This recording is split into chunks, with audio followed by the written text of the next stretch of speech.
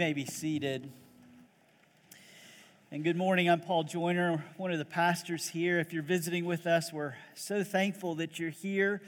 You may be new to the Bible, just checking out the claims of Jesus. And so we've printed the text for our sermon on page 9 of your worship guide. If you don't have a Bible, we would love for you to just grab one of those Bibles in the pew in front of you. Feel free to take it home with you. We would love for you to have God's Word in your house. I was struck this morning in our confession of sin. These are words that I often work on earlier in the week. Just struck by this phrase that how oftentimes we operate, or I operate, out of self-preservation and fear. It just seems to be so much the heart of what I find myself defaulting to. And I don't think I'm the only one. And it, as we saw in 2 Kings, it's just not the heart of God. And as we'll see again in Luke 10, the parable of the Good Samaritan, our text in front of us today, it's just so not the heart of God. So Luke 10, chapter 10, verse 25. This is God's word. And behold, a lawyer stood up to put him, Jesus, to the test, saying, "Teacher, what shall I do to inherit eternal life?" And he said to him, "What is written in the law? How do you read it?" And he answered, "You shall love the Lord your God with all your heart and with all your soul and with all your strength and with all your mind, and your neighbor as yourself." And he said to him, "You've answered correctly. Do this, and you will live." But he, desiring to justify himself, said to Jesus, "Who is my neighbor?" And Jesus replied, "A man was going down from Jerusalem to Jericho, and he fell among robbers who stripped him and beat him and departed, leaving him half dead. Now by chance a priest was going down that road, and when he saw him, he passed by on the other side. So likewise a Levite, when he came to the place and saw him, passed by on the other side. But a Samaritan, as he journeyed, came to where he was, and when he saw him, he had compassion. He went to him and bound up his wounds, pouring on oil and wine. Then he set him on his own animal and brought him to an inn and took care of him. And the next day he took out 2 denarii and gave them to the innkeeper, saying, 'Take care of him, and whatever you spend, I will repay you when I come back.' Which of these 3 do you think proved to be a neighbor to the man who fell among the robbers?" And he said, "The one who showed him mercy." And Jesus said to him, "You go and do likewise." This is God's word. The wisdom of man is like the flesh, and like the beauty of the field, it fades and is easily blown over and dies. But the word of the Lord stands forever. Let's pray. God, we ask you as we come to your word that you would draw near to us and speak into our lives. That we would leave here saying, God in his power has changed me. Comfort us where we need to be comforted. Cut us where we need sin excised. Convict us all that Jesus might loom larger and more beautiful and believable than any other point in this week. If you would do this, we would leave here praising you all the more. And we pray this in Jesus' name. Amen. I think we have what I call an ought to problem. And our backs are breaking under the weight of it. And usually manifests itself this way. I say there's 2 fraternal twins that kind of live together in our vocabulary. It's if you just and have you tried. Imagine a friend coming to you and their debilitating struggle with anxiety or poverty or whatever it is, depression, a family problem. They've come to you with a problem, and you see them and you hear them, And then you go into the other room and you bring out your two friends of advice. If you just, and have you tried? Perhaps you've been in this situation where you've unburdened yourself to a friend. You're carrying around such a great weight that you're just not quite sure that you can go on with life itself. And you unburden yourself, bearing your heart to them, and they roll out their two friends. If you just, and it's fraternal twin, have you tried? And when you roll them out, your friend seems thankful that you are able to help. But in that moment, you realize that if you just and have you tried are just two monstrous beasts who bludgeon and burden your already weary friend. And you wonder, what's wrong? They don't seem to be getting any better, just a little worse. Because now, along with the burden that they offered to help with, unburden themselves on, you've just simply burdened them even more with these two now shackled monsters. If you just, and have you tried? If you just did this, have you tried that? For many of us, I think this is the way we think about Jesus and his kingdom. A friend who, when we come to him with our burdens, he sends us off with the two fraternal twins of if you just and have you tried shackled to us. But instead he comes with a promise. Come to me, all you who are heavy burdened, all you who are laboring, you're heavy laden. I'll give you rest. He's the friend who unburdens the burden. Take my yoke upon you, learn from me. I'm gentle and lowly in heart, and you'll find rest for your souls. For my yoke is easy and my burden is light. But we are stuck on the treadmill of my worth is based on my performance. And as I've said before, it constantly feels like someone's hitting the up button, the incline button, and the speed button on the same time. And we just can't quite get to the place of feeling like we are able to carry the weight that we've burdened ourselves with. My worth is based on my performance. And this is the kind of person who is standing in front of Jesus in Luke chapter 10. A lawyer, verse 25, stands up and asks Jesus a question. But the lawyer isn't really asking Jesus a question. Luke tells us that he stood up to put Jesus to the test. Now, again, as a side note, this is generally not a good idea. It never fares well for those who do this to Jesus, but oftentimes this is the place where Jesus finds himself. And you see, the lawyer is showing off. Right? Don't think of this as a modern day lawyer. This isn't the beginning of a bad lawyer joke.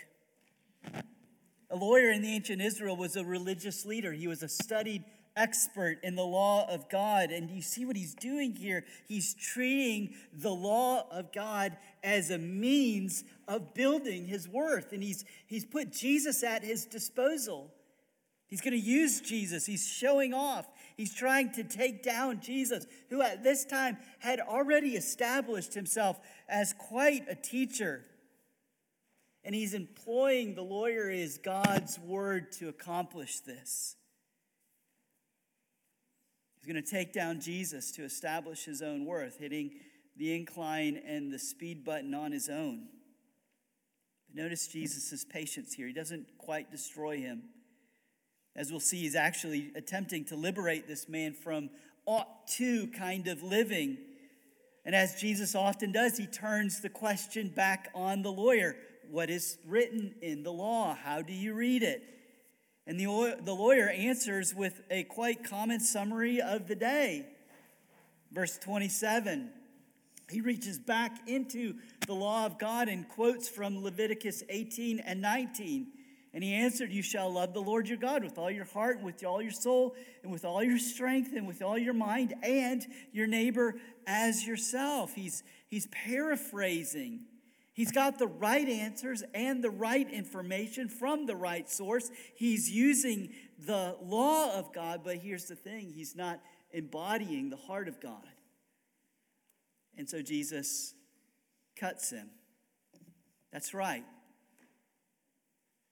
Now, if that's what God requires, go and do it, and you will live. In other words, there's life at the end of that road. If you want to follow that road, there's life on the end of that road, but the lawyer's not satisfying. So verse 29, desiring to justify himself, puts Jesus to the test again.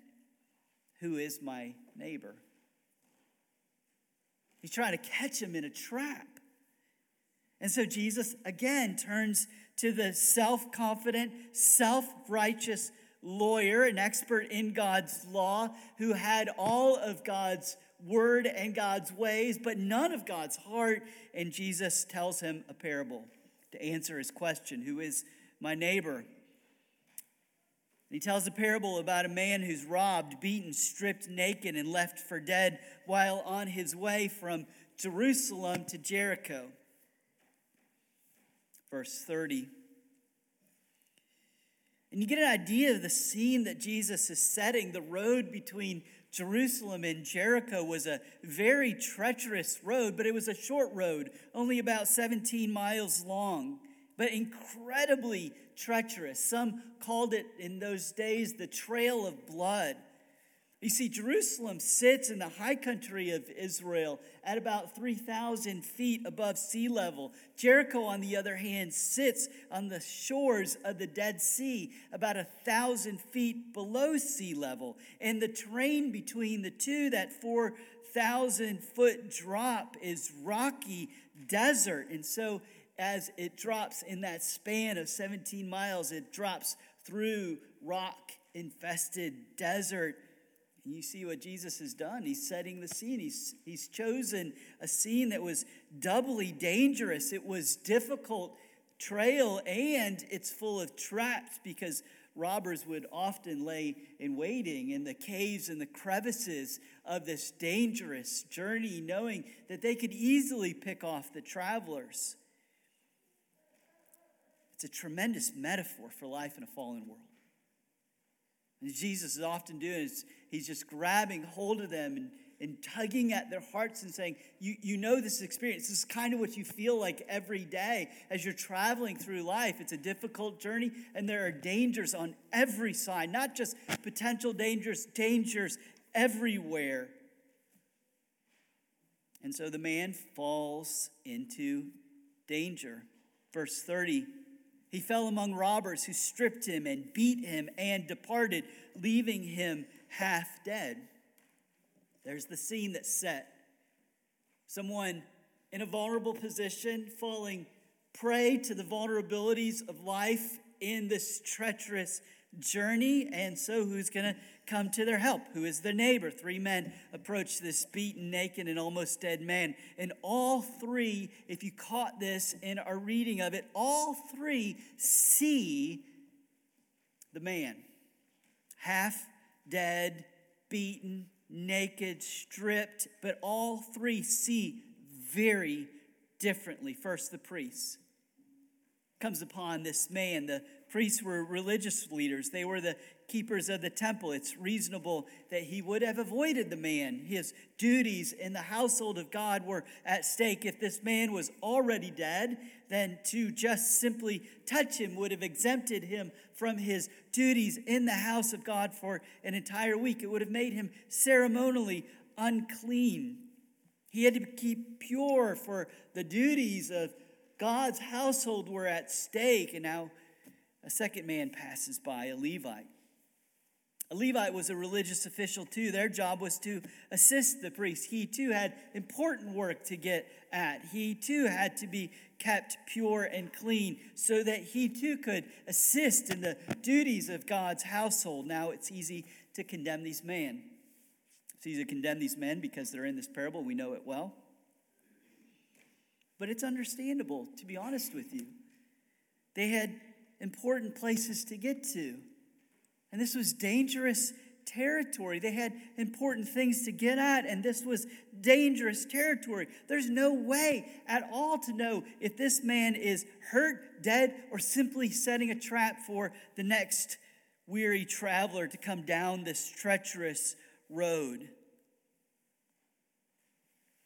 But you see what Jesus is accusing of them. Again, this is being told to a man who was tempting to ought himself in this world, to justify himself, to prove his worth. And Jesus is bringing down the hammer. If you want to call yourself righteous and of some worth in this world, then you have to care about the thing that God cares about. Remember, this discourse starts with the question, how do you inherit eternal life? And the answer, here's the heart of God. He ends the parable with the emphatic at the end in verse 37. Go and do likewise. The one who showed mercy is the neighbor. Go and do likewise. And so a third man comes by. A Samaritan. That's a massive plot twist in this day and age. The Jews despised the Samaritans. In their minds, the Samaritans were religious half-breeds. They were sellouts who compromised, syncretized with the world. They were impure. Samaria sat in the middle of ancient Israel. A faithful Israelite would leave the country. If he had to get to the north, he would leave out of the country to avoid even setting foot in Samaria because of its religious impurity. Making the Samaritan a hero is scandalous, and Jesus intends it this way.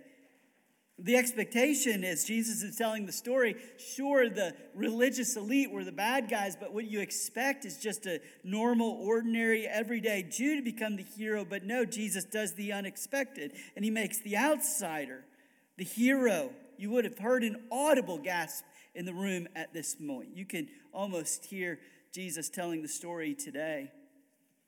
A Presbyterian sees this man half dead and crosses on the side of the road. Baptist sees him, passes on the other side of the road, and then a man from Alabama.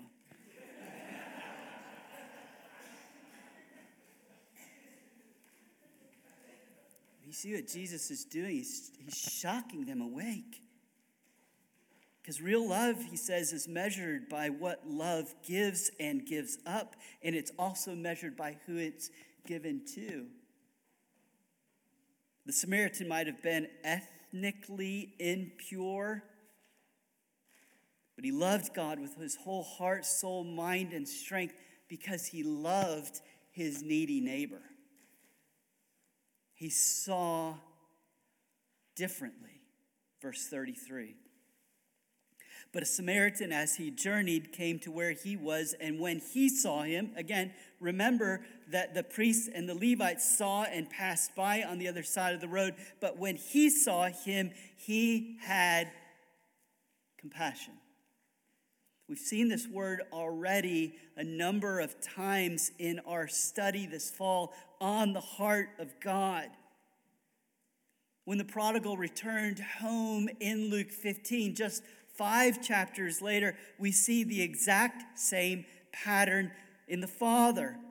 He saw him, the younger son, as he's returning home to the threats of shame and being cast out that were facing him. The father saw him and had compassion and ran and embraced the younger son. And we said then, it's a deep image that's lost in translation. Literally in the original language, it literally says his bowels were moved. It invokes an image, a feeling so deep, so profound that your stomach begins to churn and ache. It's that kind of feeling, that emotion that demands an action. I've been so deeply moved in the bowels of my being that I have to act. I'm aching until their pain is relieved. That is how God sees the plight of sinners caught under the curse of sin. He's so deeply moved that he's moved to action. I have to do something about this. It's the kind of love that simply cannot be complacent. He notices, he sees, and he sees with compassion, and he's moved to relieve and restore. That is the heart of God, and it's the heart that Jesus is pressing in this parable. This kind of love enters into the risk. The Levite, the priest, passed by on the other side. Verse 34, but the Samaritan went to him. He's moved by seeing the plight. I've got to do something about this. Verse 34, he enters into the risk. He went to him. Again, this is dangerous territory. You can imagine the scene. You're walking down the street with your family in tow in a dark alley, and you see the man groaning by the dumpster. It's reasonable to shuffle your family off to the other side. This is dangerous. But this kind of love enters into the risk. He went to him. Verse 34 again. Love doesn't mind this kind of love. Love for neighbor. The heart of God embodied doesn't mind this interruption. He went to him and he bound up his wounds, pouring on oil and wine. Then he set him on his own animal and brought him to an inn to take care of him. This, most likely, a man with this kind of resources that we'll see was a businessman. Certainly he had an important business meeting to get to, probably why he's going down to Jericho, leaving one place of commerce for another place of commerce, and yet he's interrupted and doesn't mind the interruption. He goes out of his way. This is what often does. Needs confront us.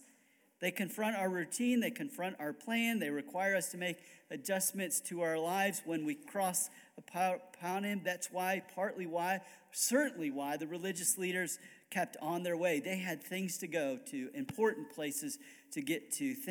Needy people don't come on schedules, because their lives are often a chaotic wreck. Sometimes on their own doing, sometimes because of the doing of others, but they never come on schedules.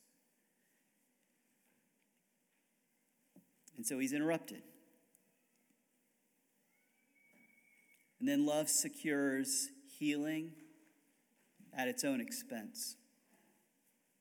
He set him, took out his oil, took out his wine. Wine was probably antiseptic. He cleansed his wounds. Oil is a salve. He's bringing healing.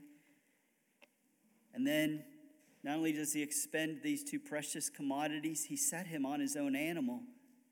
And the Samaritan walks while the man rides. The Samaritan gets to the end and he gives the innkeeper 2 denarii. A denarii is a day's wage. But in this context, it's even more, because it's estimated that a night in an inn in this time would have cost 1/32 of a denarii. So you see what the Samaritan's doing. He's essentially paying for 2 months' worth of board. He said, I've healed you, I've carried you, I've provided a home for you, and you will be taken care of in this. You've gone from treacherous to healed to included. Whatever is necessary, then he says, he's promised that he's going to return. Whatever this man needs, I'll pay for it. It's it's an expensive commitment. It's not one and done. It's not washing his hands. He establishes a relationship of healing and redemption. It's not just that he commits to spending more of his money. He binds himself to the man and he says, whatever your needs are now mine.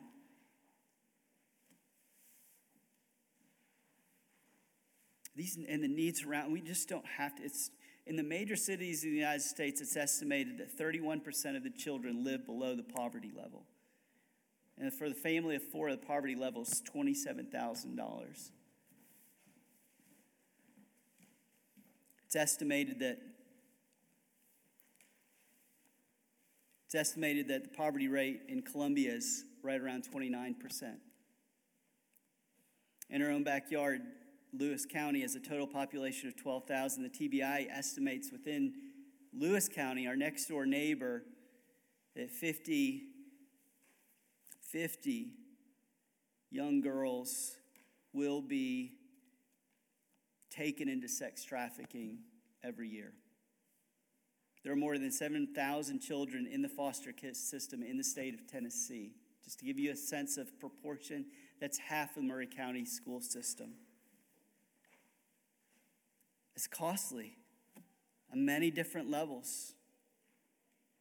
I can imagine at this point you're feeling the weight of the costs on your shoulders.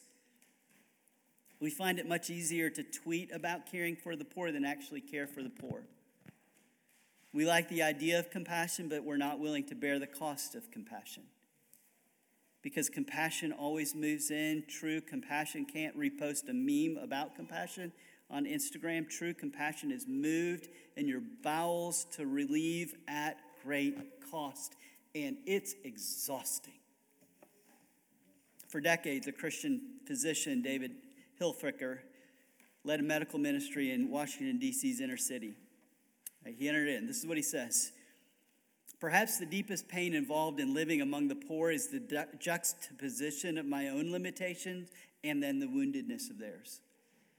There are so many battered people all over the place. Sometimes I wonder what the Good Samaritan would have done if the road to Jericho had been littered with hundreds of men beaten by robbers. One part of me wants to respond every need I can, but there's another part that's unwilling, perhaps even unable.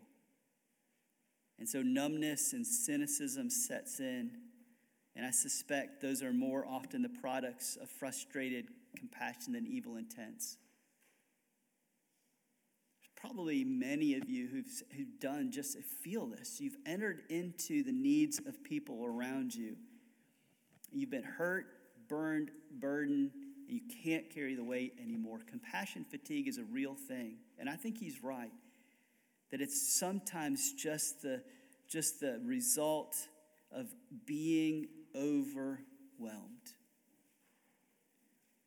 Now, here's the thing. It is only the costly cross of Jesus Christ that can fuel this kind of compassion. We have to dwell in the heart of Christ, and we'll never have any of the resources for this. And so let's remember the context of this parable. Because some of the weight that we just felt hearing what true love looks like, to love one's neighbor with a heart of compassion, that weight, Jesus is putting that on you for a reason. Verse 29, again, context. This lawyer, desiring to justify himself, says to Jesus, "Who's my neighbor?" In other words, his self-justification was an attempt to prove he inside of himself, I'm as faithful as they get. Look at all he's marching out, all of his accomplishments, trying to pat himself on the back. The law had not convicted him. He didn't feel its weight.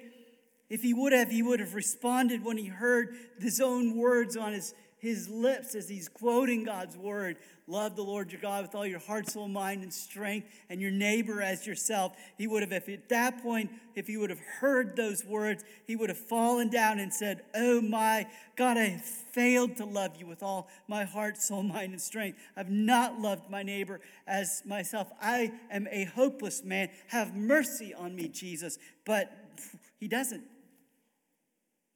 He tries to one-up Jesus even more when conviction comes. And we're all bent this way. So to think so highly of ourselves, to think so highly of our righteousness, that we are caught in this trap of attempting to build our worth on our performance. And it's perhaps why we lay on our friends, if you just and have you tried.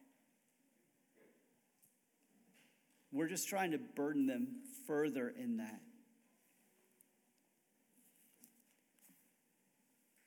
And you see what Jesus is doing is he's having compassion even on this man to liberate him. Because in the hand of Jesus, the law of God in all of its glory and all of its wonder, he's stretching this man so much so into us that we reach out only to the hand of Jesus. This is what self-justification does. It looks at my own needs and attempts to cover them with my own resources. At its deepest root, it's just seated in pride. And that when you try to love your neighbor in the well, and you're only digging into the well of my worth is based on my performance, you'll dip out a thimbleful and find that's gone dry real quick. And so he's breaking the man with, this is what your heart needs to be, by revealing what his heart is. Jesus is the only loving neighbor. He's the only one who loves in the way that says to the beating and to the hurting, not if you just and have you tried, but let me bear that burden on my shoulders. He takes upon himself the burden of carrying, triaging us, healing us, and then brings us into his Father's house and says, I'll take care of you forevermore. And sin has ravaged us. It's left us beat up, bloodied, and dead on the side of the road. Sin has taken away all of our dignity, stripped us of all of our righteousness, enabled us to do nothing but operate of ourselves and for our own good. And that's when Jesus says to us, I see you. You're like a dead man on the side of the road, stripped and naked. And the only thing that I can do for you is enter in compassion. And he takes out the antiseptic of his love and cleans out the wounds. And the oil of his mercy and brings healing. And the wealth of his righteousness. And he says, I've earned this for you, the riches. My Father delights in me, and I'm going to spend all of my riches on you. And so come into my house. I've borne the cost for your sin. Come into the inn of my Father's house. There's plenty of room here. And what do we contribute? Nothing. We're just laying on the shoulders of his horse while he carries us in so that we can rest in him. In his all-sufficient provision, he has paid with his riches for our healing. And he didn't just pay for it with 2 days, but with his one and only life. And he didn't just put us into an inn. He says, welcome to my kingdom.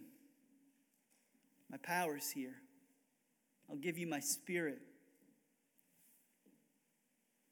And he brings us to spiritual health so that in his family we find healing and rest and restoration and hope forevermore. And he doesn't just leave us to ourselves and say, now the rest is up to you. But he promises future grace as well. He didn't just say, I did my work.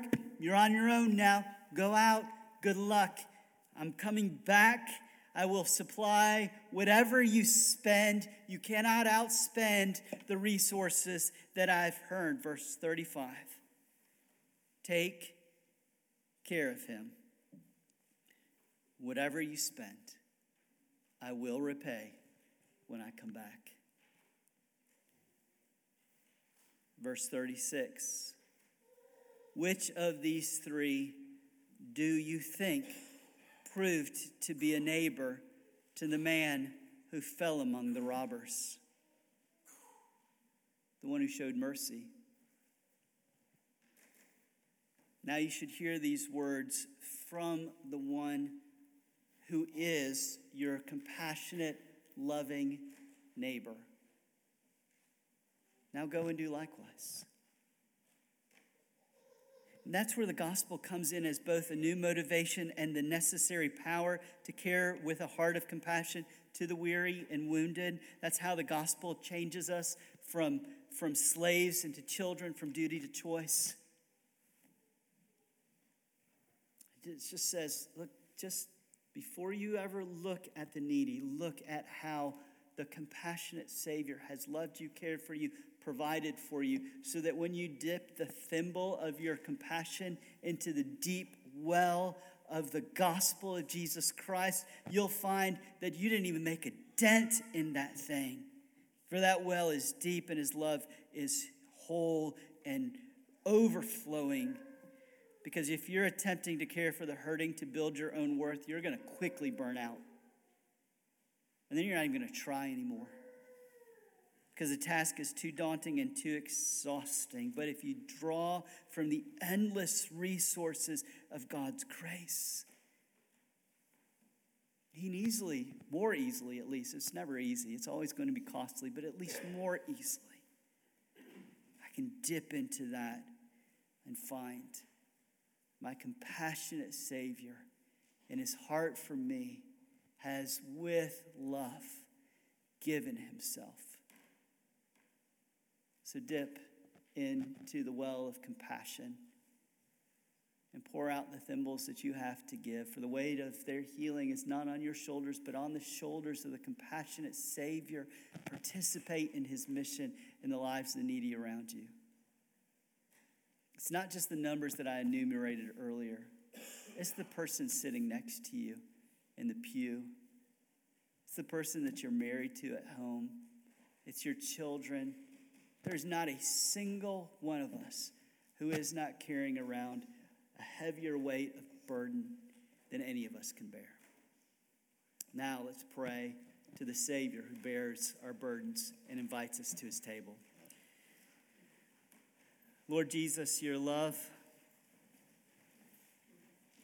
is profound. You don't call us to do what you have not already done for us. We cannot exhaust your grace. We cannot out-sin your love. You are always moved by our pain and suffering and are always working to relieve. You have unburdened us from the burden of having to perform. You've taken away the burden of your Father's wrath. You have given us the riches of your kingdom. Oh, may we operate out of your love for us and go and do likewise. We pray this, our Savior, in your great name. Amen.